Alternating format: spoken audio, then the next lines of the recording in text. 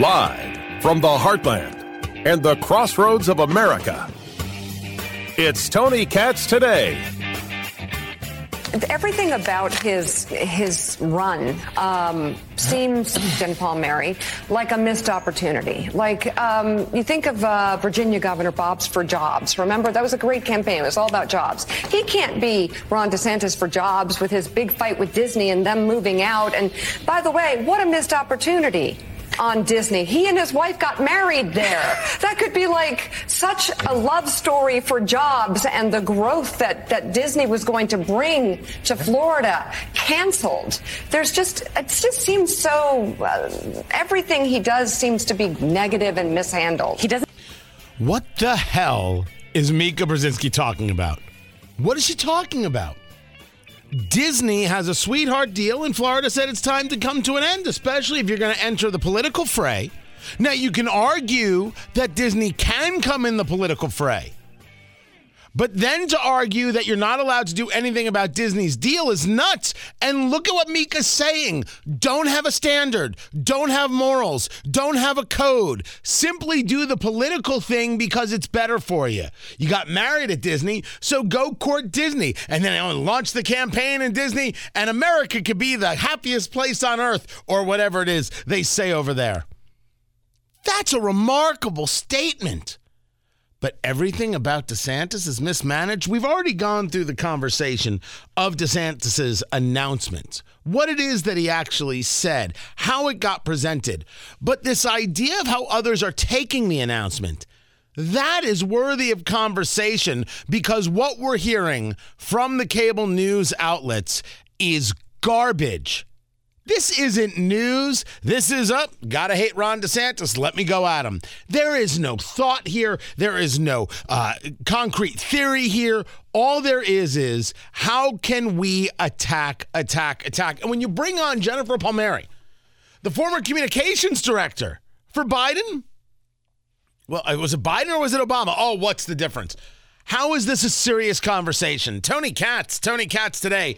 It's good to be with you. Find everything at TonyKatz.com. As you go through the conversations being had by the left, remember that they think that Trump is Hitler and DeSantis is worse. And I'm going to prove that to you coming up. But they're more upset with Elon Musk than they are with DeSantis. I'm going to prove that as well. Let's get a little bit more of what Jennifer Palmieri thinks of DeSantis' announcement. Doesn't seem to have any kind of range, right? Yeah. There's like no calibration. Yeah, there's definitely no touch. There's no calibration with the guy. And it's like he started off, he could have just been an effective governor of Florida and be doing well with the Republican voters that want to move on from Trump. But instead, he double, triple, quadrupled down on a very mean-spirited, pretty nasty MAGA agenda that I don't think, 6-week abortion ban? What are you doing? I'm not sure. I think I could argue Donald Trump is more electable than Ron DeSantis when you support a 6-week abortion ban. Well, of course you do. You desperately want Trump. But one can argue, at least on policy, that's not a great policy for the state of Florida. America wants bans. They want limitations. They don't want it gone. They want limitations. And their sweet spot is 12 to 15 weeks. It's not 6 weeks. But this idea that DeSantis is running a mean-spirited campaign is madness. There is no truth in this. There is no reality in this. They disagree on abortion. That does not make his campaign mean-spirited. What a pathetic thing to say. And if we want to talk about pathetic, when you go about saying that Ron DeSantis signed a Don't Say Gay bill, that never happened. Gay people never got attacked in Florida.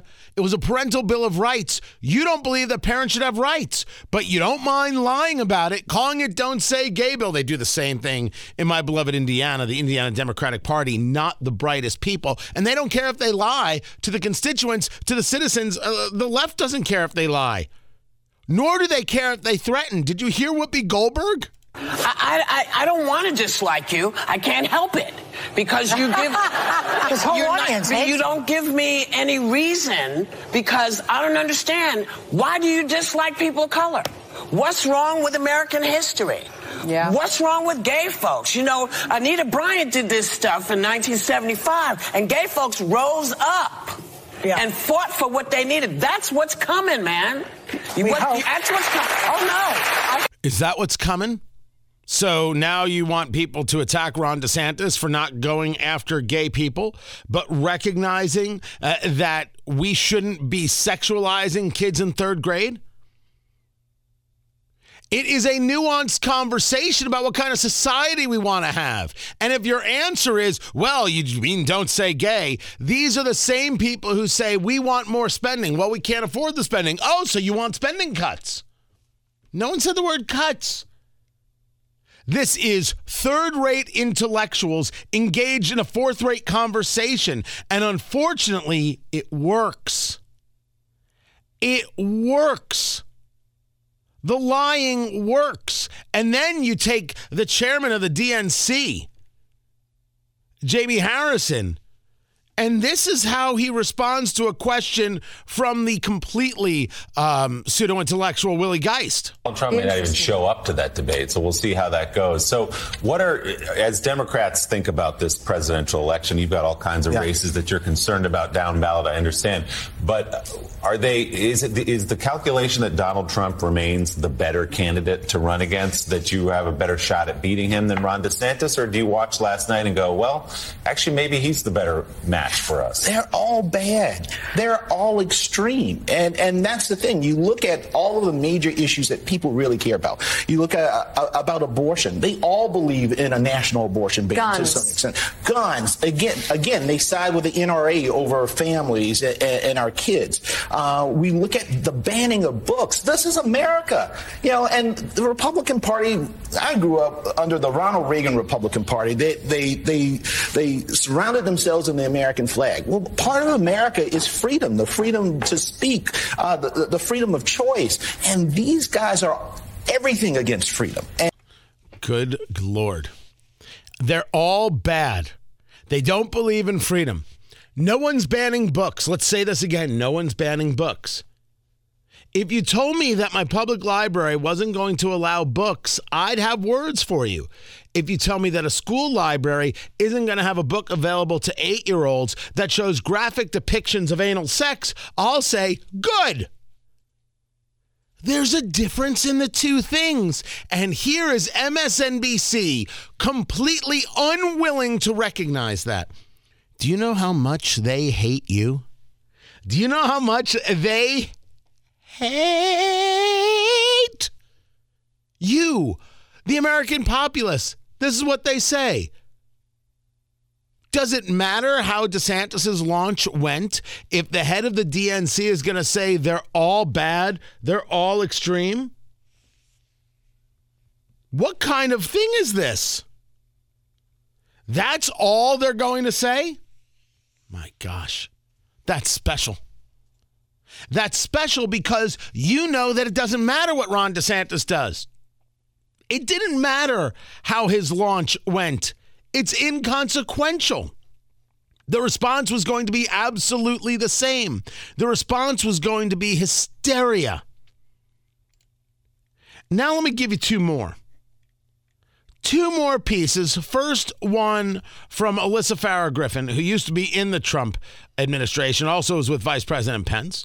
When I would do interviews with Vice President Pence, she was certainly lovely to me. She is a massive disappointment on The View. Massive. Joy Behar could say out loud that Clarence Thomas and Tim Scott don't understand the experience of a black man in America.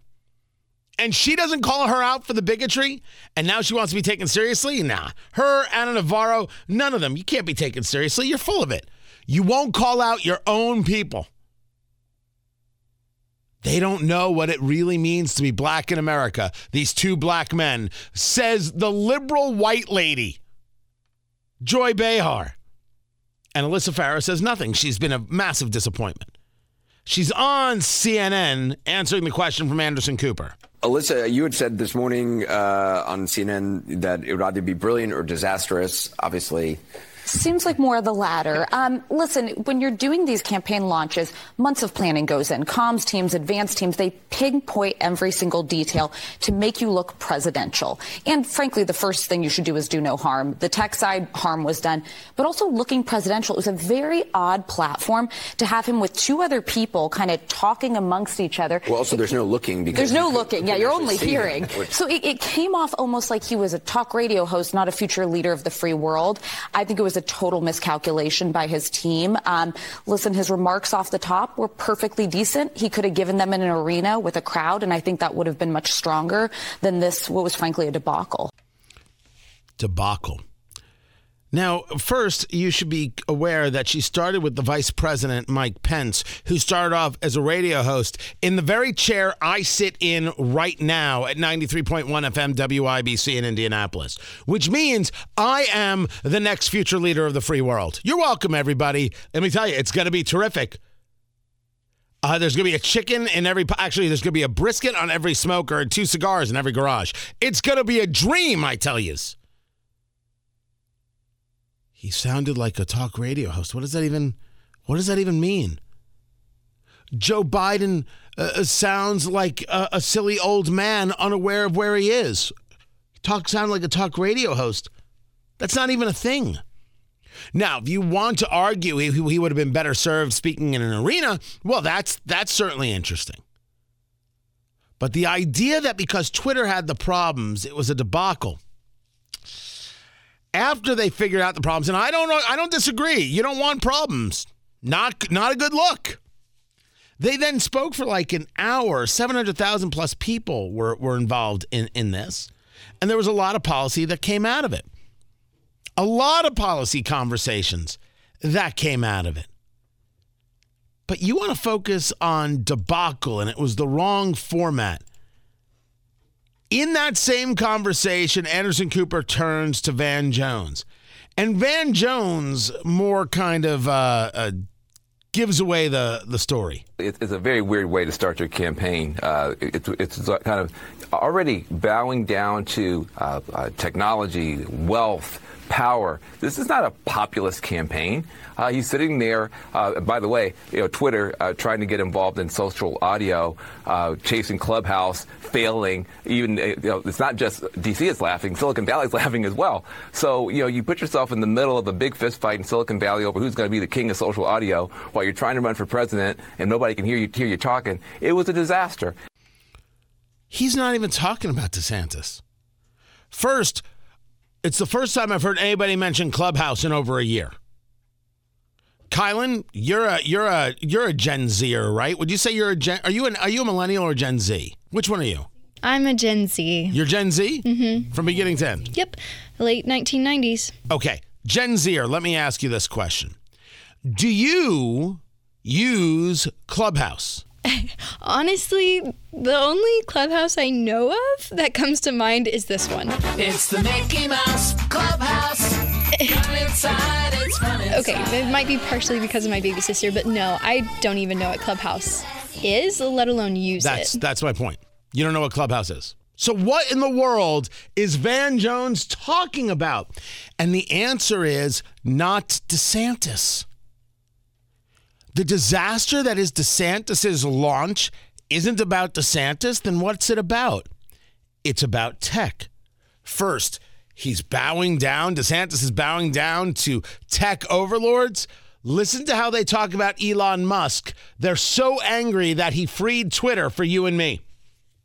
They're so angry that we get a voice on Twitter. They don't know what to do with themselves.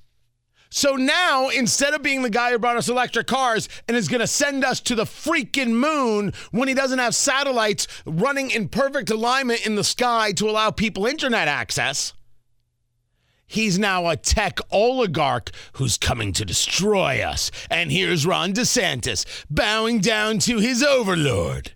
I'm assuming that's the way they hear it in their heads. And then it's about Clubhouse, and it's about Silicon Valley and a tech fight. What the hell are you talking about? They can't figure out who their enemy is. Van Jones couldn't stay on track. I only wonder if Van Jones goes back over this and goes, yep, that was a miss. But because he kind of gave away the game. They don't have any issue with Ron DeSantis. I mean, they've got maybe a policy disagreement, which would be fine, but they bring it in terms of lies. They're all bad. They're all extreme. He's banning books. He's not banning books. He's not teaching black history. Totally not true. If black history has in it queer theory, he's asking, why is queer theory in black history? That shouldn't be there. And is black history part of American history? And let's teach the whole of it. By the way, I favor teaching the whole of history, the good, the great, the bad, and the ugly. I favor all of it. There is no reason anybody in the United States of America gets through high school without learning about the Tulsa Race Massacre. Not a single person should get through high school without learning about the Tulsa Race Massacre. That's my take. As long as we're going to have public education, that's my take. Now, if you told me that everything was going to be private education and one-room schoolhouses, which I'd be totally fine with, you still shouldn't get through high school without learning about the Tulsa Race Massacre. I don't think you need queer theory at all. You want to call me a homophobe? You'd be weird. You'd be really, really weird. And you'd be really weird if you thought that somehow queer theory was involved with conversations about slavery or race in America. You would be somebody desperate for ideology, not history. And so if that's the argument that Florida's making, that we teach history, we don't engage ideology, Florida's right, and the people at CNN are wrong. And the people who claim that he won't teach black history are lying freak losers. So let's not listen to lying freak losers. Let's be honest about the thing. Van Jones isn't talking about Ron DeSantis. He's talking about Elon Musk. And he's talking about Elon Musk because his anger overshadows and overpowers anything Musk said or DeSantis said. In the end, the Twitter part did not start off great for DeSantis, and that's true. And people are going to mock it, and that's just the way it goes. And I think it's low-hanging fruit, but fine. He then engaged policy conversations, as we've discussed, that are worthy of conversation. The left can't get over its anger for Musk, and it's clouding their conversations about DeSantis. But all their conversations are the same boring garbage. Oh, he seems disconnected. Oh, he seems this. Oh, he seems that. I concede Ron DeSantis is an awkward cat. Joe Biden doesn't know how to walk off a stage. John Fetterman cannot complete a sentence, and Dianne Feinstein doesn't even remember that she was out of work for a few months dealing with shingles. She doesn't remember. So, I'll take awkward any day of the week. I will take a press corps that simply can't figure out how to be properly focused on policy. They instead just want to foment anger and hate, and they want to repeat Republicans racist, Republicans fascist as often as they can. And they hate Elon Musk even more than they hate Ron DeSantis, even more than they hate Donald Trump. And that's saying something. That is something. I'm Tony Katz. That's the way we all became the Brady Bunch.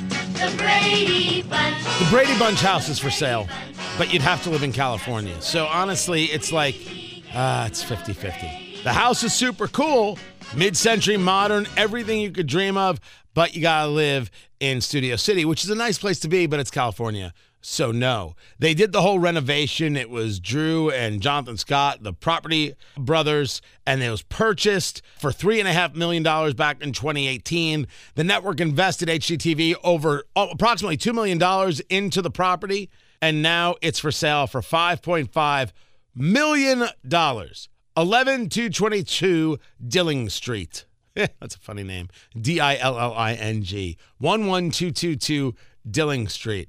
Honestly, it's super cool. It is super cool and looks like something out of a museum. And yes, I totally want to live there. In every way, I want to live in this house. Oh, the mid-century modern look. That's my look. That's who I am as a person. Mid-century modern makes me very, very happy. I don't live in a mid-century modern, but you know, I dream. I dream simple dreams. Find everything at TonyKatz.com, TonyKatz. I'm Tony Katz.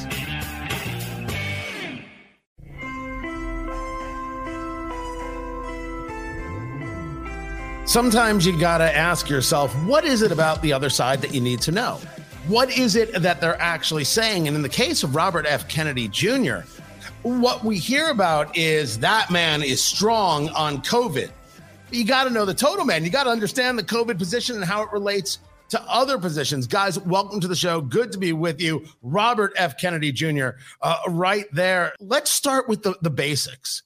You're challenging the sitting president of the United States for the nomination. That's not an everyday thing. Why are you doing it? I just became convinced that our country is on a bad track, and my political party has kind of gone off the rails. Our party, the Democratic Party, has become a party of war, party of censorship, the party of fear, the party of the neocons in crafting our foreign policy, and Wall Street big shots crafting our domestic policies. And I don't think it's good for our country. And I think we've abandoned a lot of the principles that Listen, I have 7 kids. I want my kids to grow up the way that I did, proud to be an American. I want America to be wielding moral authority around the world. People around the world want American leadership. They don't want bullying, and they know the difference. And I think we should go back to the role that we used to play. How would you describe that? What is the role we used to play that we no longer play? I mean, I think in foreign policy, I think we, when I was a kid, when I was 6 years old, I attended my uncle's inauguration 3 days before on my birthday. Dwight Eisenhower, who was the outgoing president, gave the most, probably what is today should be regarded as the most important speech in American history, where he warned Americans against the emergence of a military-industrial complex that would turn America into an imperium abroad and a surveillance state at home, that it would corrode and erode and overwhelm our democracy. My uncle came in, immediately was faced with that cabal. 2 months into office, they lied to him and talked him into the pigs invasion. And in the middle of that, he came out of his office and he said, I want to shatter the CIA into 1,000 pieces and scatter it to the wind. And he became convinced, he realized at that point that the intelligence apparatus and the military, at that point, the Joint Chiefs, that the function, and particularly of the intelligence agencies, was to provide America with a constant pipeline of new wars to feed the military-industrial complex. And he spent the 1,000 days that he was in office at odds with the military brass and the intelligence agencies. He fired the top 3 people at CIA and tried to replace them with people who were more interested in America's national security and the moral authority of our country. But the agency maintained its culture. And today, we've spent since 2001, since the Iraq War, we've spent $8.1 trillion on foreign wars that have done nothing good for the United States. I don't disagree. And for a lot of people who are unfamiliar with their politics, they're going to say a guy who wants to stay out of foreign wars, that sounds very much like President Trump. That's what they're going to say. A guy, we didn't do this, we didn't do that. President Trump says that often. But going back to President Biden quickly, what is the strategy to beat President Biden in a primary, considering that the Democratic Party has stated that no debates? We heard this from Simone Sanders on MSNBC not too long ago. No debates, so no chance for you to engage in this conversation. So what do you think the move point, the pivot point is for Democrats? Well, what are you asking? Are you asking what is my kind of path to victory? Correct. Well, I think that it's unfortunate that the president is not going to debate. I think this is a time in our nation's history when so many people are feeling like the system is rigged against them and that the electoral system is also rigged.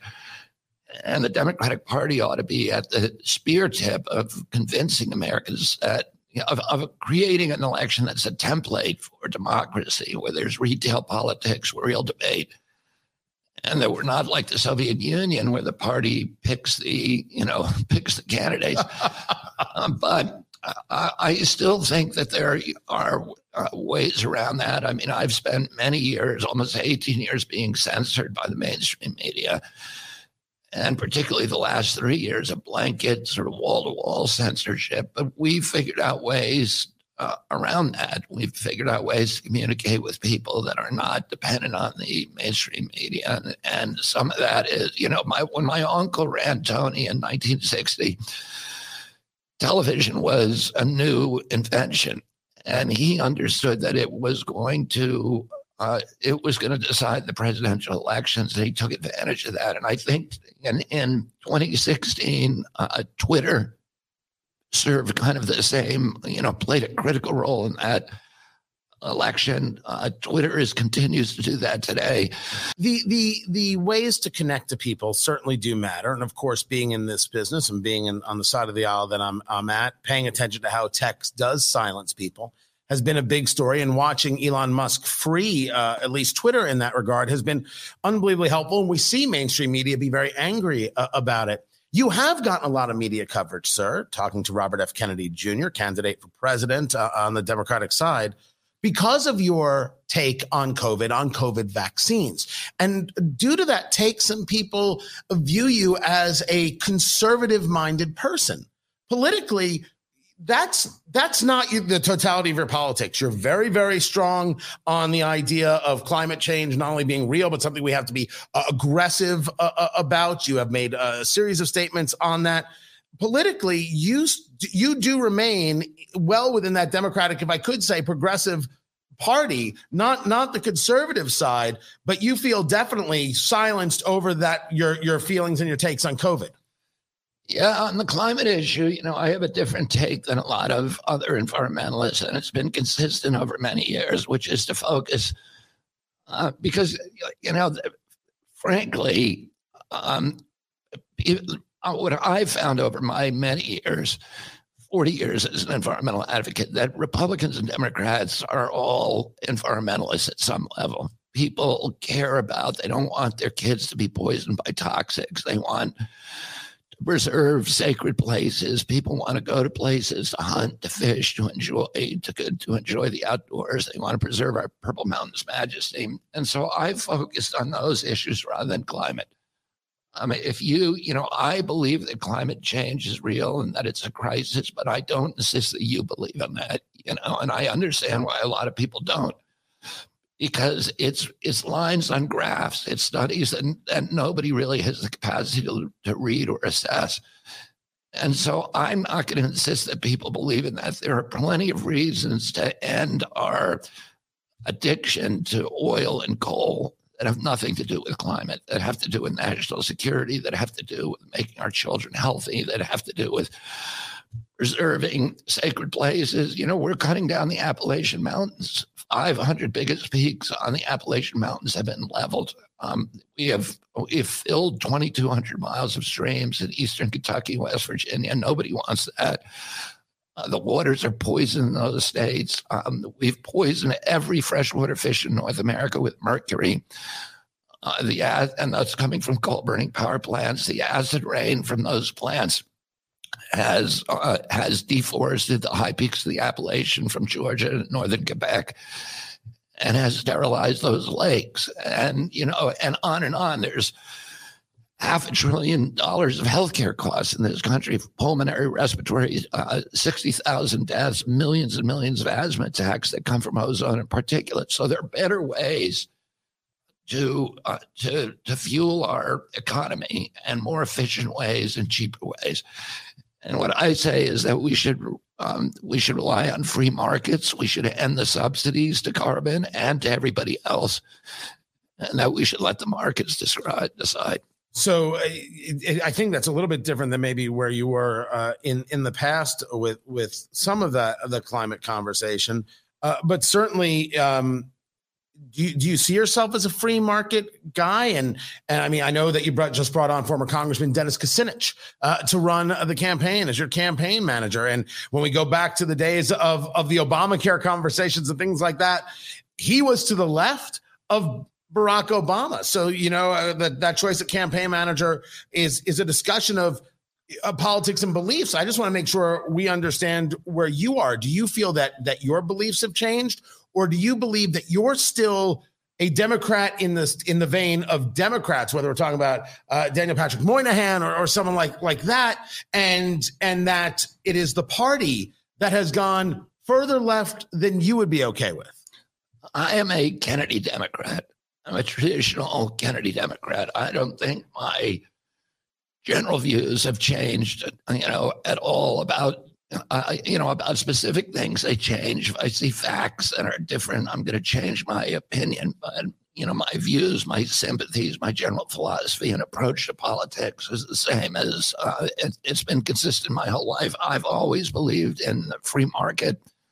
And I've always said for 40 years, you can go back and look at my speeches from the 1980s. And I was saying the most important thing that we can do for the environment is to have real free market capitalism, which we do not have in this country. We have corporate crony capitalism. In a true free market is the enemy. A true free market would give us efficiency, and efficiency is the elimination of waste, and pollution is waste. And a true free market would require us to properly value our natural resources.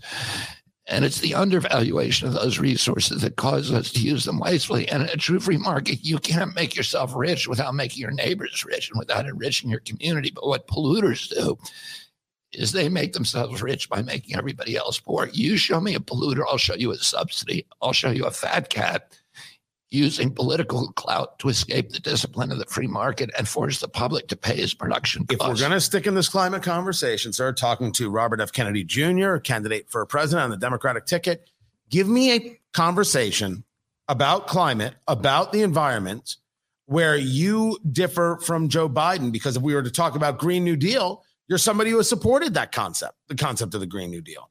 That seems to be now part and parcel of where the Democratic Party is today. Give me something concrete that is different than where Joe Biden is right now. Well, my approach is different. My approach, as I say, is a market-based approach. Right now, it costs about $3.2 billion to build a 1 gigawatt coal plant. It costs to build a solar plant costs $1 billion. And then it's free energy forever. And the problem is the blockade to coal, to more efficient energy sources, variable and renewable energy sources is mainly the grid. Is we do not have a grid that can get those electrons to market. So almost every farmer in North Dakota wants to put wind turbines on his property because a cornfield without a wind turbine is worth about $800. With a wind turbine, it's worth $3,000 or $3,200. So everybody wants to do it. The problem, and there's huge amounts of capital are waiting around the borders of North Dakota, which is the windiest place in North America and one of the windiest in the world outside of Antarctica. Everybody wants to finance that. The problem is you can't get those electrons to market, and we need to build out the grid system and create a marketplace that turns every American into an energy entrepreneur, every home into a power plant. I do not like the top-down approach to environmental to climate. And I really turned against that during the COVID crisis because I saw how that crisis was manipulated by Davos Billionaires Boys Club and Bill Gates and others to use that crisis as a pretext for clamping down totalitarian controls. And I see that the same thing is happening with climate, that it is being misused. It's a real crisis, but it is being misused by the same cabal. Is that the Representative Ocasio-Cortez's? Is that the Senator Dick Durbin's? Who is that? I think those people are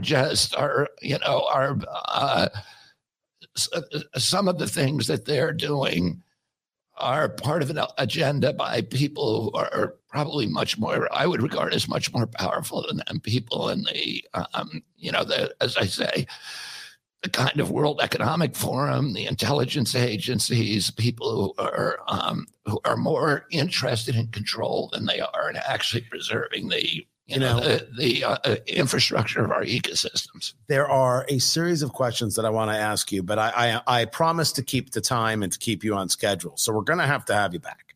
That's got to happen because I want to dig in more. But I must ask, Governor Ron DeSantis, he announced yesterday, let's say you get the nomination. The Democratic Party says they want 4 more years of Kennedy. In the White House. Who would you rather face, Donald Trump or Ron DeSantis? I think, the poll numbers that I have right now show me doing much better against Ron DeSantis. So I guess from a strategic point of view that it would be better for me to face him. But I do well against both of them. So And this campaign is, the thing is with Donald Trump, I'm in a very good position to hold him responsible for something that nobody else is holding him responsible for, which is the lockdowns. Lockdowns were the biggest economic catastrophe in American history, and they were Donald Trump's lockdowns. They cost our country $16 trillion. They engineered a $4 trillion shift in wealth from the middle class in this country to the super rich. He closed down 3.3 million businesses and, shifted all of that wealth to Amazon and, to the people who were then collaborating with the White House to censor people like me who were criticizing the lockdowns. And it was a war on the poor and the war on the middle class in this country in every way. And, I would love to have a debate in front of the American people about that with President Trump. Robert F. Kennedy Jr., thank you so much for being here. More is coming up. I'm Tony Katz. I keep getting asked, Tony, are you for Trump? Tony, are you for DeSantis? I'm for the nominee because I am for beating Joe Biden. Do I want Trump's baggage? No, I don't. Am I a fool enough to think that if Trump gets the nomination, I won't be supportive if he's going against Joe Biden, a guy who is in direct opposition to my kid's future? Of course not. The only Trump position makes no sense. The never Trump position makes no sense. Guys, just like with everything else, keep your powder dry and focus on the thing, which is beating Joe Biden and keeping America going. That's my plan. Find everything at TonyKatz.com. Tomorrow, everyone, take care.